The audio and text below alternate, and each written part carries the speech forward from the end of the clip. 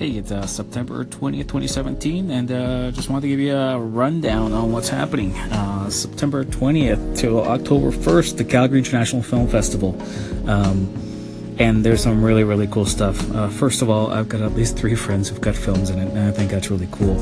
I got one friend who's got a documentary called Made in Vietnam, and it's a very personal story about a guy who went to Vietnam to go look for his long-lost father. It's got heart, it's got beautiful locales. Holy cow, it looks amazing. So if you get a chance, check out Made in Vietnam. And then we have Everfall, and Everfall, it was made by the same people who made Miracle on Christmas Lake. Again, local filmmakers.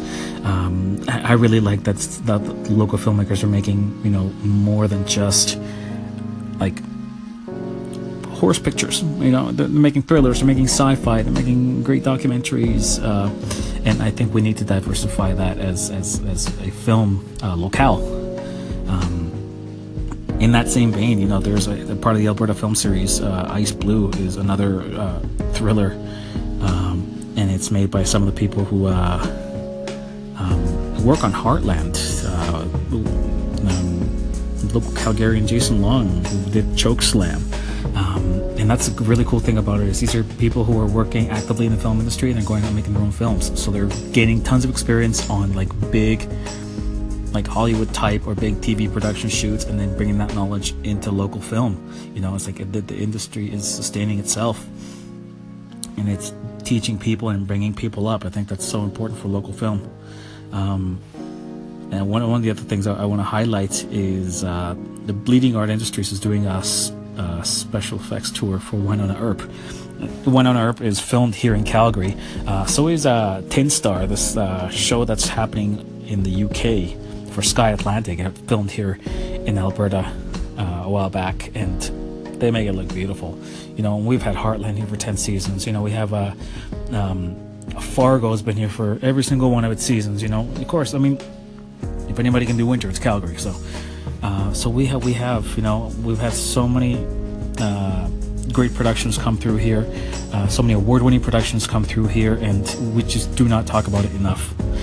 So these guys, the Bleeding Art Industry guys, are doing this special effects tour, and I've seen some of the pictures of the bleeding art stuff that the guys do, and it's gross. So much gore. I love it. I'm not a big gory guy. I love to work with it. I don't like to see it. And there's a pretty awesome panel about women behind the lens.